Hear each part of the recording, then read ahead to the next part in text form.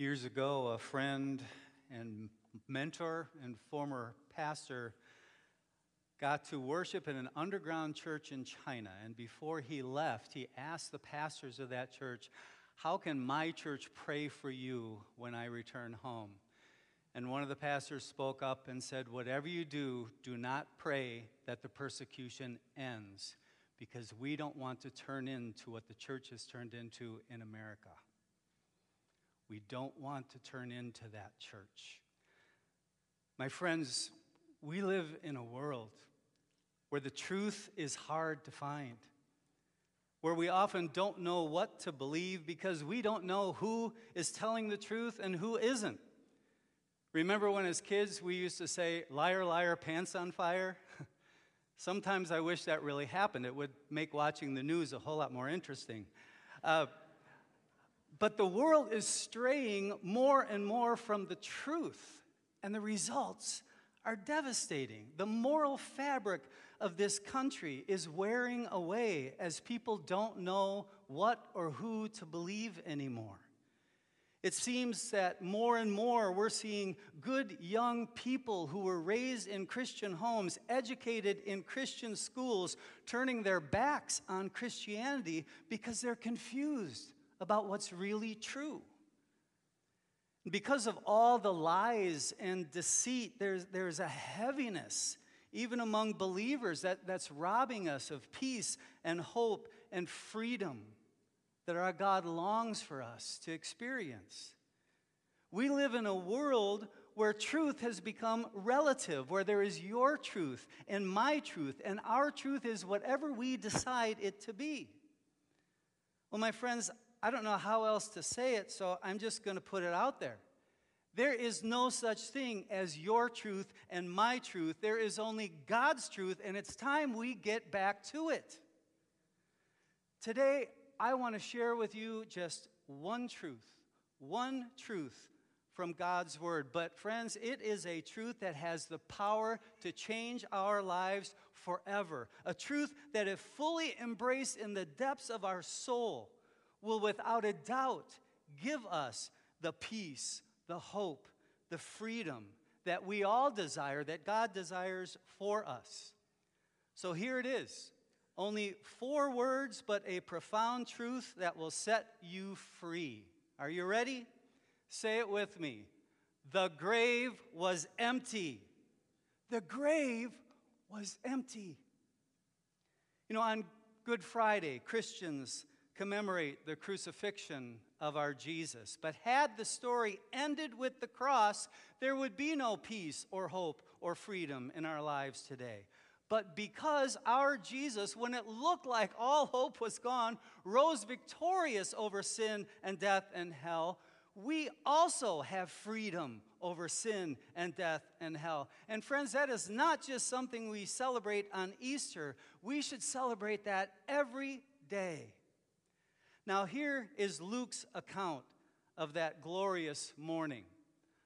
On the first day of the week, very early in the morning, the women took the spices they had prepared and went to the tomb. They found the stone rolled away from the tomb, but when they entered, they did not find the body of the Lord Jesus. While they were wondering about this, suddenly 2 men in clothes that gleamed like lightning stood beside them. In their fright, the women bowed down with their faces to the ground. But the men said to them, "Why do you look for the living among the dead? He is not here. He has risen." My friends, the grave was empty. That is the central truth to Christianity, a truth that gives us freedom from the shackles of sin and shame and anything the enemy would use to hold us captive, a truth that gives us freedom that, whether people want to admit it or not, this world is desperate for. Now, I would imagine that most of us here this morning grew up in the church. We learned God's truth as children. We hung around with other people who learned God's truth as children. But if we are going to share that truth with the world as God commanded, we need to understand that the world is very skeptical when it comes to God and His people. Some question basic things that we have just always believed. Some ask, well, did Jesus really exist? Did he, in fact, die on a cross? Did he, 3 days later, rise from the dead? Well, let's dig into that a little bit. The truth is, even the most cynical, unbelieving historians agree that a man named Jesus did, in fact, live on this earth, that he did, in fact, die on a Roman cross on a Friday, that he was, in fact, buried in a tomb, and that that tomb was, in fact, empty on Sunday morning. So how do unbelievers reconcile their unbelief with an empty grave? Well, some contend that the disciples stole the body of Jesus and then made up a story that he rose from the dead. But that discounts the hundreds of people who testified to seeing Jesus alive with their own eyes. A truth not only reported in the Bible, but has been corroborated in many other books written at that time. And it is clear from the recorded testimony of these witnesses that Jesus didn't just pop in and out after he died. He spent time with some of them. He ate with them, even touched some of them. Yet unbelievers still don't believe. They discount all that eyewitness testimony. They say the disciples must have stolen the body. But something else to consider about this disciples stealing the body theory. I mean, think about it. If the disciples stole the body, it was obvious that Jesus then was in fact dead. And if Jesus was still dead, that means there was no resurrection. And if the disciples knew that there was no resurrection, that Jesus was in fact dead, then why were they so willing to endure persecution, many of them eventually being killed in horrifying ways? Why would they endure such torment for something they knew was a lie? Well, the Bible doesn't give us all the details of the disciples' demise, but according to tradition, we understand that Bartholomew, for example, was cruelly beaten and crucified. Thomas, stabbed to death with spears. James, killed by the sword. James, son of Alphaeus, was stoned to death. Philip was murdered. Andrew was crucified. Matthew was killed with a sharp spike fastened to an axe blade. According to historians, John was the only one of the 12 disciples to die of natural causes, but that was only after he had been immersed in a barrel of boiling oil. Some early church writers say that Peter was killed by crucifixion, and making that even more horrific was that he insisted that he be hung upside down because he didn't want to die the same way that his Jesus died. Yet unbelievers say the disciples stole the body and made up a story that Jesus rose from the dead. I mean, just imagine the disciples planning that cover-up. Matthew says, so here's the plan, guys. We're going to steal Jesus' body, and we're going to tell everyone that he rose again. Now, people are going to say it's disinformation. Facebook is going to fact-check us. But we can't back down, okay? We got to stick to the plan. Then Peter says, yeah, but what's in it for us? And Matthew says, what's in it for us? Well, people are going to falsely accuse us. They're going to mock us. They're going to beat us to a bloody pulp. They're going to throw us in prison. Our reputation's going to be shot. Our families will be in jeopardy. We're never, ever going to be able to get a job. And eventually, we're either going to be speared, stoned, or crucified upside down. Wow, where do I sign up? Right? Friends, make no mistake about it. The disciples were perfectly willing to die horrible deaths because they knew the truth. The grave was empty because Jesus had come back to life. Now, other historians through the years have speculated that the Romans stole the body, that they took the body because they knew the disciples would probably do it and then say that he rose again. But the Romans stealing the body theory doesn't hold any water either. If the Romans stole the body so that the disciples wouldn't, they undoubtedly would have put it on display for all to see. I mean, what better way to dispute the disciples' claim that Jesus was alive than by showing everyone the dead body? So that theory doesn't wash. And then there are some unbelievers who have adopted what is called the swoon theory. And I just saw this promoted on Facebook a few weeks ago. The belief that the tomb was empty because Jesus wasn't actually dead when he was placed in it.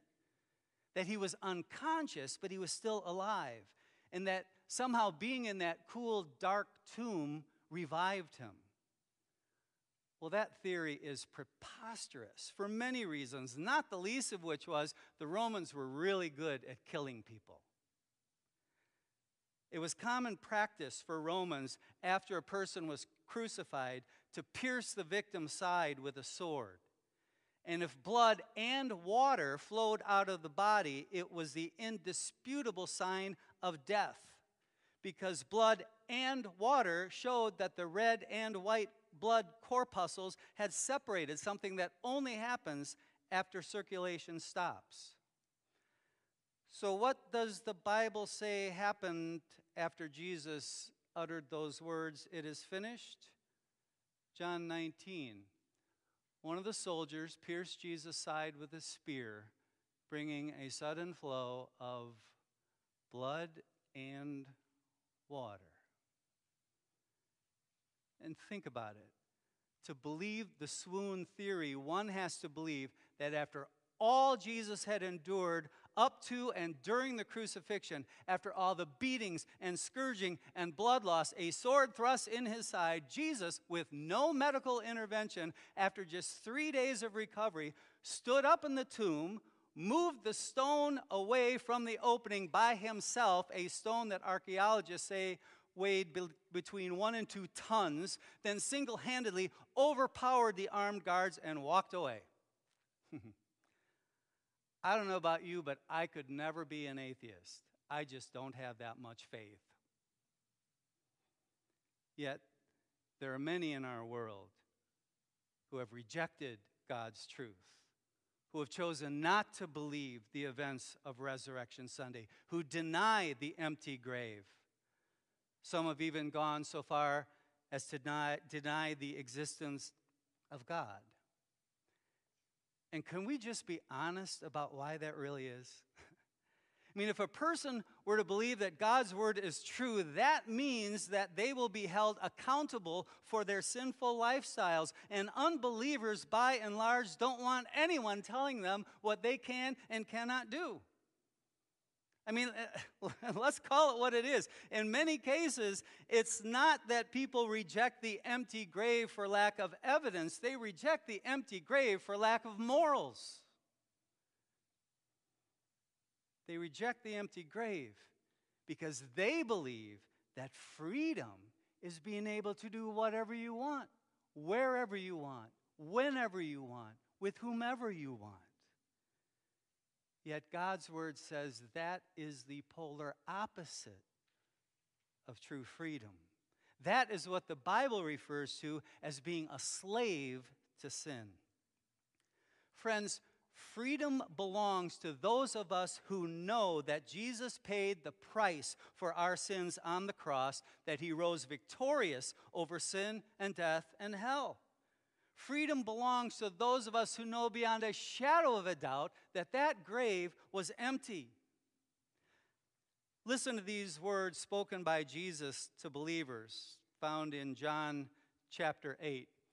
Jesus said, "If you abide in my word, you are truly my disciples, and you will know the truth, and the truth will set you free." They answered him, "We are offspring of Abraham and have never seen anyone enslaved." "How is it that you say you will become free?" Jesus answered them. "Truly, truly, I say to you, everyone who commits sin is a slave to sin. The slave does not remain in the house forever.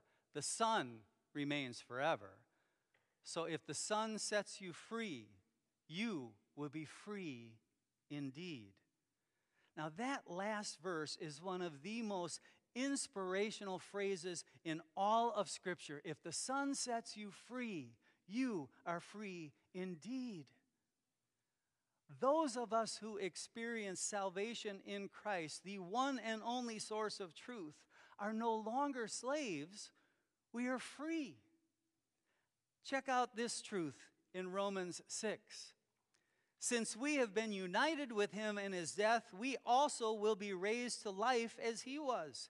We know that our old sinful selves were crucified with Christ so that sin might lose its power in our lives. We are no longer slaves to sin. For when we died with Christ, we were set free from the power of sin. Now, wait a minute. If we are free from the power of sin, why then do we still sin? Well, I'm glad you asked. It's because even though Christ died to save us from our sin, we are still fallen human beings. Salvation in Christ frees us from the power that sin once had over us. That is truth. See, when we are slaves to sin, we serve it willingly. The Bible tells us that when we are slaves to sin, it's impossible to please God. But when we surrender our lives to Christ, we become God's sons and daughters. And just as sons and daughters disobey their parents as they grow, sometimes even willfully, God's children sometimes disobey him. I have a friend with a 3-year-old son who came home from work one day, and his wife met him at the front door and just handed him the child. This is never a good sign.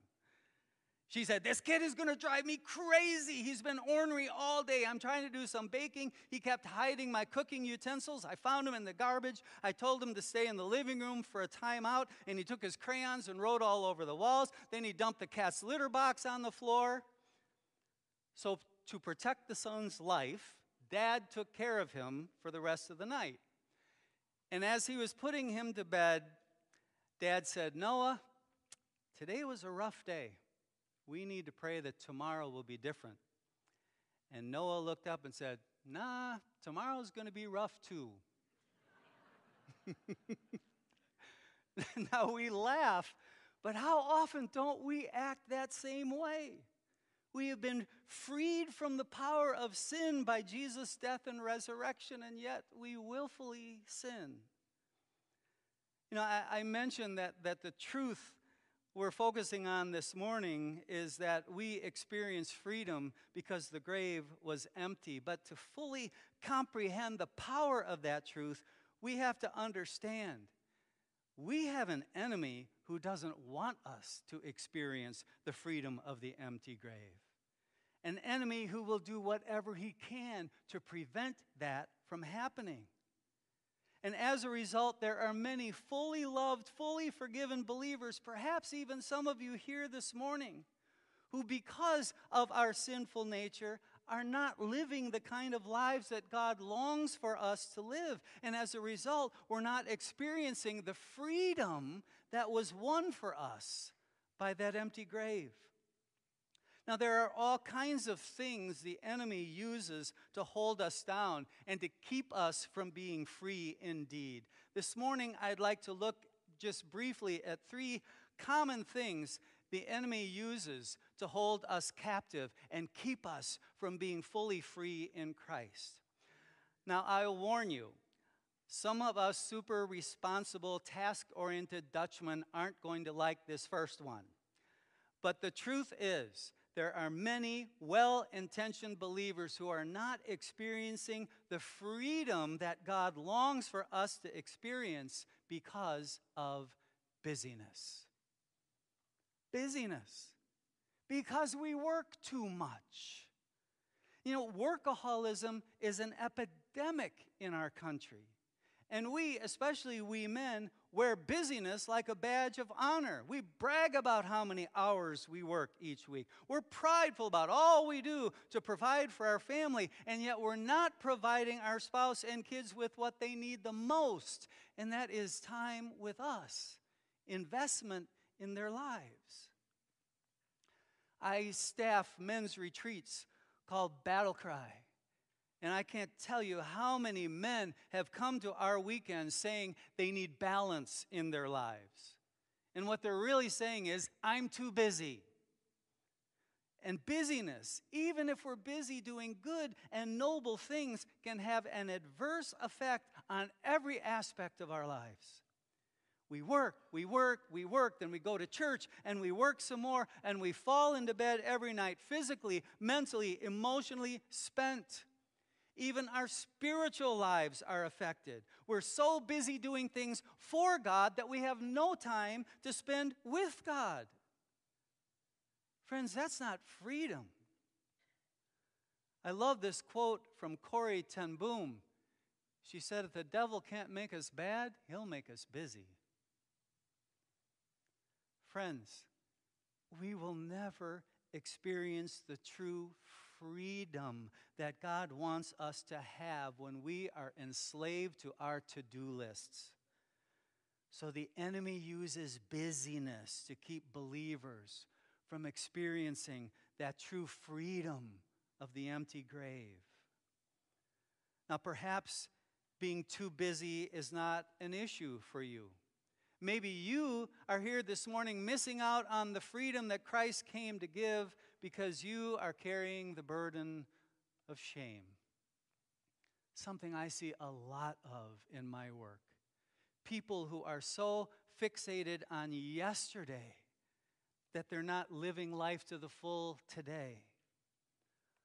Author Michael McMillan once said, you can't start the next chapter of your life if you keep rereading the last one. I compare it to driving a car without ever taking your eyes off the rearview mirror. You're not going to get very far, let me tell you, if you're just focused on that rearview mirror. And yet that is how many people are choosing to go through life. Fixated only on what's back there, what is in the past. Beating ourselves up, sometimes carrying enormous burdens over what happened back there. Our failures, our regrets, sometimes over things that happened years ago. Either things we did or that were done to us that continue to just weigh heavily on us. Does that sound like freedom? Friends, we cannot experience true freedom. We cannot experience the beauty of the present and the promise of the future if we choose to live in the past. There is a reason the rearview mirror is this big and the windshield is this big. We are to live in the present. We are to look forward to the future, but we've got to keep our past behind us. The truth is, we're all affected by our past. But there's a big difference between being affected by our past and being defined by it.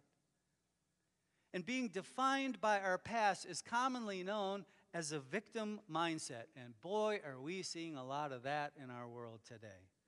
People going through life saying, poor me, look what happened to me, I am so oppressed. Some people play that victim role so well they should carry their own body chalk, for heaven's sake. Please hear me. And I'm not minimizing painful things that may have happened in our past, but being a victim is a choice. It's a choice. See, none of us can control the bad things that happen to us, but we can control how we respond to them.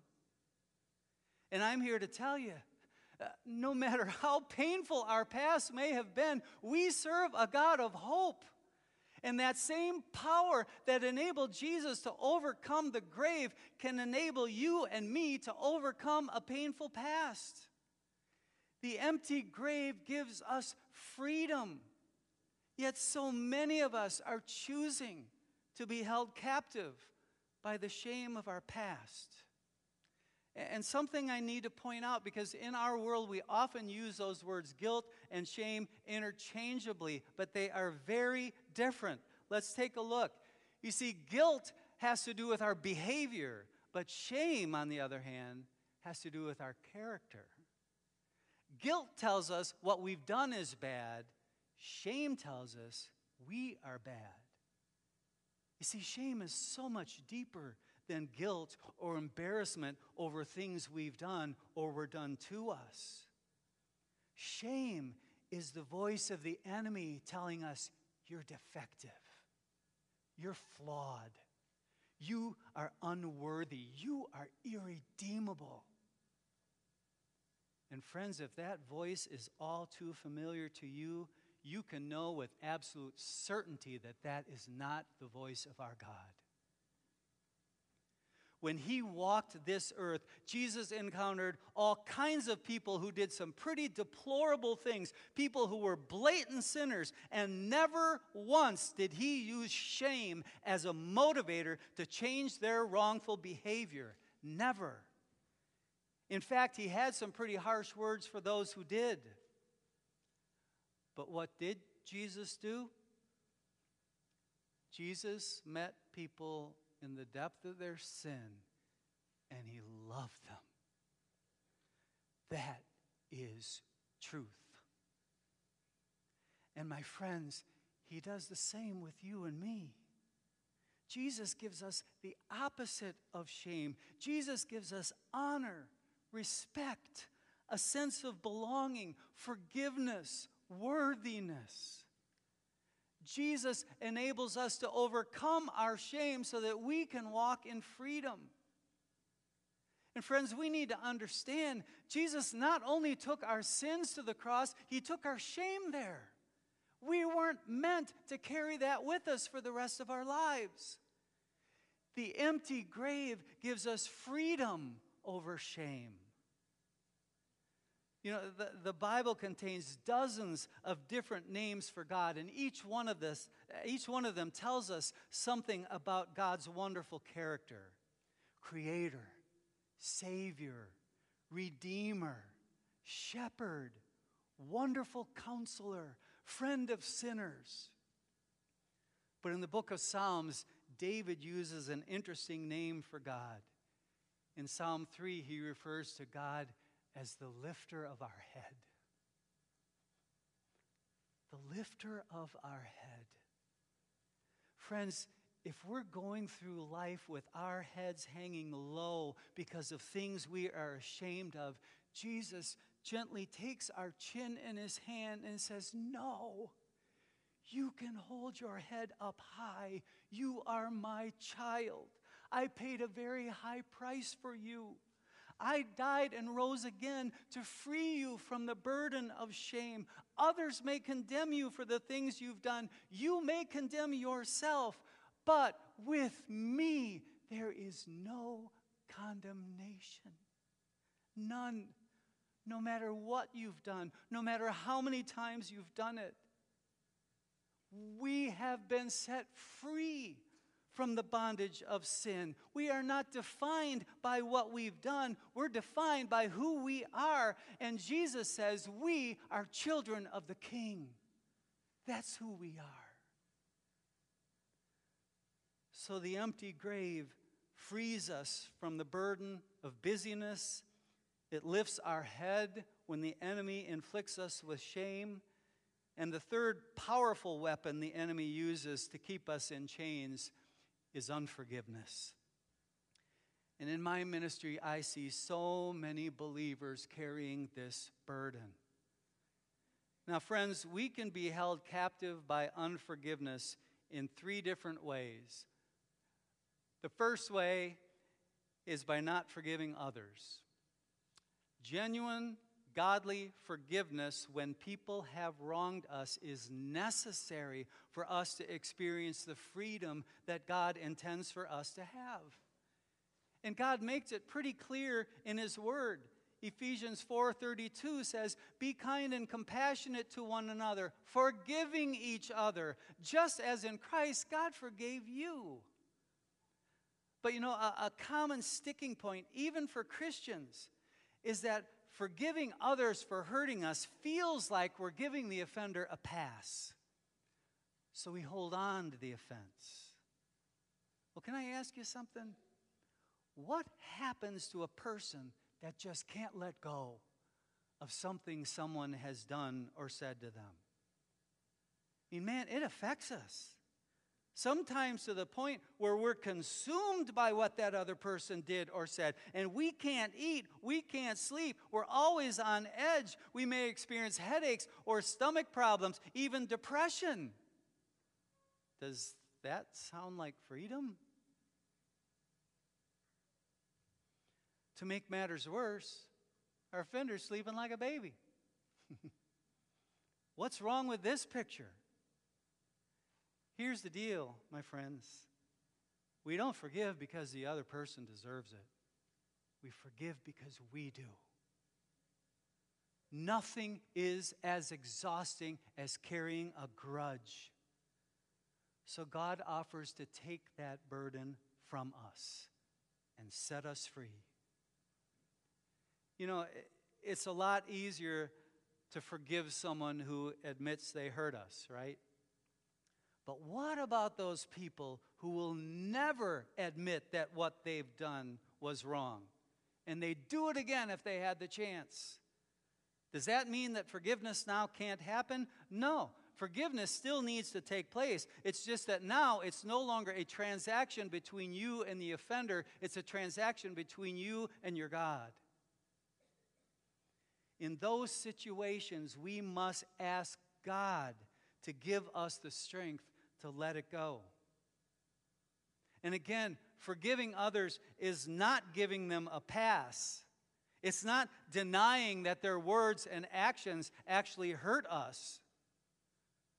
Forgiving others doesn't mean we're excusing their behavior. It means that we're choosing not to be held captive by it. Carrying a grudge will never make you a stronger person. You know what will? Forgiveness. Forgiveness. And when it comes to experiencing fully the freedom that our Heavenly Father has to offer us, forgiveness is not optional. We cannot expect to receive His forgiveness if we refuse to extend it to those who hurt us. You know, another way we can be held in bondage by unforgiveness is by not asking others to forgive us when we hurt them. Now, many, if not most of us, don't like to admit it when we're wrong, do we? But if we want others to admit their wrongdoing to us, we need to own our wrongdoing. You know, when I speak to dads groups, I tell them, as important as it is to tell your kids, I love you, even more important is to tell your kids, I'm sorry when we mess up. I have had men tell me they have never heard those words from their father, ever. When a dad is wrong and everyone knows he's wrong, even he knows he's wrong, but he never admits it, what message does that send to his kids? That doesn't show strength. That shows a lack of integrity. But when a dad messes up and he owns it and he asks forgiveness, he models to his children and others what God-honoring repentance and forgiveness looks like. A few years ago, I went on a health plan, and as a result, I had to give up drinking pop, and I found this 0-calorie, 0-sugar drink from Costco. Well, my wife and I like to see movies, and we went to a movie one night, and I brought one of my little bottles of pop with me. Hot summer night, we park the car, trudge all the way across the parking lot, get inside, pay for the tickets, and I left my drink outside. So trudge all the way back outside, unlock the car, grab the drink, come back in, and this kid taking the ticket said, you can't come in here with that. I said, what do you mean I can't come in here? No, you're not allowed to bring any outside drinks or food. What do you mean I'm not allowed to bring any? I get indignant about this. Well, what do you mean? What do you mean? He said, it's policy. I said, I've done it before. He said, well, you shouldn't have been able to do it. So I got a little irritated. So I go back outside, bring the beverage back to my vehicle, come back inside and said, I want to talk to your manager. So I talked to the manager, and he affirms what the kid had already told me. It's policy. You're not allowed to bring that stuff in. Well, I am never coming to AMC again. I'm having myself a little hissy fit. Mr. Let's help everybody overcome adversity in their life can't handle it when he's told he can't bring a beverage into a theater. So in a huff, I go to the theater, the theater we were in. I sit down next to my wife, and I look down, and I'm wearing a Compassion t-shirt. Guys, I don't even remember what movie we saw because all I could think about was what I had done. And when the movie was over, I looked for that kid, and I didn't see him. About 3 weeks later, we went back to the theater, and he took our tickets, and he obviously didn't recognize me, and we went into the theater, and we sat down. I thought, no, I know what I need to do. So I just got up, and I went back into the lobby, and I walked up to the young man, and I just said, you obviously don't remember me, but about 3 weeks ago, you told me I couldn't bring a beverage in, and I did not treat you with respect. And I want you to know I'm sorry. And he tried to minimize it. Oh, don't worry about it. People try to bring in food all the time. I said, no, I need you to hear something. You were doing your job, and I was wrong. And I'm asking you to forgive me. This is a young 15, 16-year-old African-American guy. I thought he was going to hug me. He was so moved by what I had done. You know, not admitting our mistakes and our sins does not make us stronger people. Forgiveness does. And God convicted me that I had to take a hard look at what was underneath that behavior. And often the underlying issue of not asking forgiveness when others hurt us is something the Bible refers to not just as a sin that God doesn't like, but a sin that God detests. And that is pride. And friends, we will never experience complete freedom in Christ if our pattern is to pridefully cover up our mistakes and never admit it when we're wrong. That not only hurts those we've offended, it hurts us. So yes, we've got to forgive others who hurt us. We've got to ask forgiveness when we hurt others.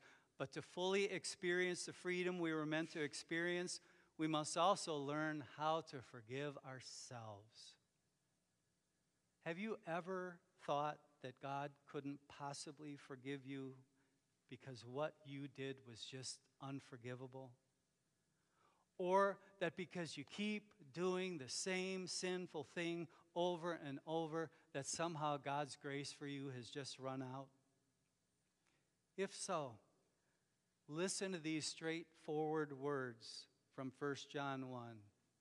If we confess our sins, He is faithful and just and will forgive us our sins and purify us from all unrighteousness.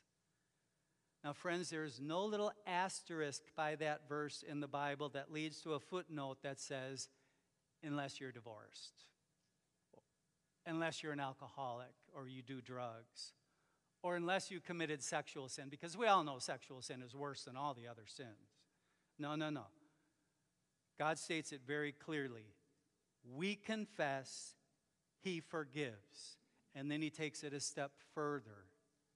He purifies us. He instantly takes those sin-stained rags from our shoulders and He puts on us robes of righteousness.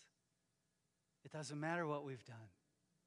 It doesn't matter how many times we've done it. At the instant we ask forgiveness, we are fully forgiven, fully accepted. That is truth. Now, getting back to what the world believes, make no mistake about it. It is faith in the living Jesus that sets us free. In fact, He is the only way to the freedom we long for. And that is not a politically correct thing to say in our world today. Because the world teaches there are many, many, many ways to peace and freedom. You get to choose what works best for you. Well, there's an old Greek term for that kind of thinking, lotus akrapikos. Let me say it again. Jesus is the only way to the freedom we long for. There is no other way. Look at who people in this world are putting their trust in. Now, Christians, of course, believe in Christ. Mormons follow Joseph Smith and Brigham Young. Nation of Islam puts their trust in Muhammad. Seventh-day Adventists in Esther G. White. Others put their trust in leaders like Confucius and Buddha and Zeus. But I want you to think about something. Every single one of the people I just mentioned died. All but one are still dead. Millions of people in our world today are putting their hope and trust in dead people. But Christians, our hope, our trust is in Jesus Christ, who is no longer dead. In fact, he is very much alive. He has risen from the grave. He has conquered sin and death and hell. He has paid the debt that we owe, and he has promised eternal life to all who believe. He is the way, the truth, and the life. And no one comes to the Father except through him. The truth of the empty grave, he was set free so we could be set free. And if the Son sets us free, we are free indeed. Some time ago, I heard for the first time a story some of you may have heard before, but it's the story of a little boy named Philip. Philip was 8 years old and was in a Sunday school class with 9 other children, but Philip was different from the other children. You see, Philip was born with Down's syndrome. And because Philip didn't look like the other kids and act like them, he was made to feel different. Sometimes he was even teased and bullied by the other kids. Well, on Easter Sunday, the teacher gave empty plastic eggs to each child. And they were instructed to go outside the building and put into the egg something that would remind them of the meaning of Easter. And eventually, each of the 10 kids marched back into the class excited, waiting for their eggs to be opened by the teacher. And as their egg was opened, they had opportunity to share why they chose a particular object they chose to put in the egg. Well, one student put in a twig and explained that reminded him of the wooden cross. One put in a flower, another a butterfly, each of them explaining that represented new life. But when the teacher opened the last egg, there was nothing in it. It was empty. The kids immediately started laughing. Who didn't get it right? They chided. Who's the stupid one?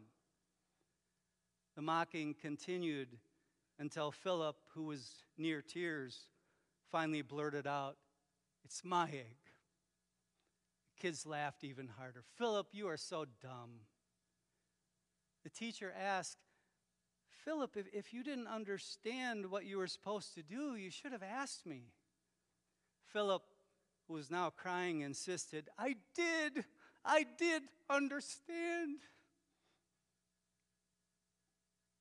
The grave was empty. The room fell silent. Philip, the special needs boy, had the most meaningful response of all. From that day on, Philip was included by the other kids. He was part of the group. It's as if that day God set him free from the tomb of differentness. Just a few months later, at the end of summer, Philip died. His family had known since he had been born that there were things wrong with his body and that he wouldn't live a full lifespan. And at his memorial service, Philip's life was celebrated by those who knew him.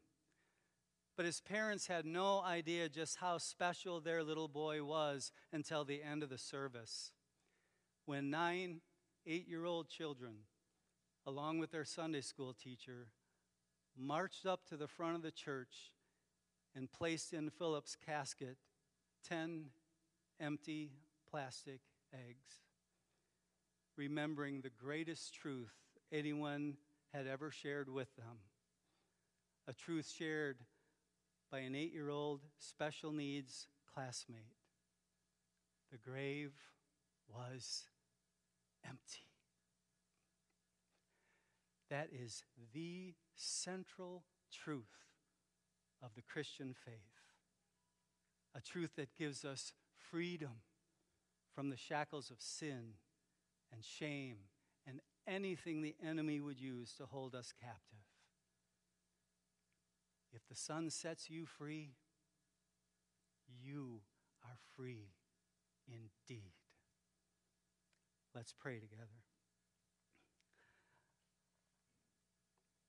Father God, how grateful we are that you are a God of truth. And this morning we cling to your truth. And we pray that we will experience that freedom that you long for your children to experience. And we offer this prayer in the mighty name of our Jesus. Amen.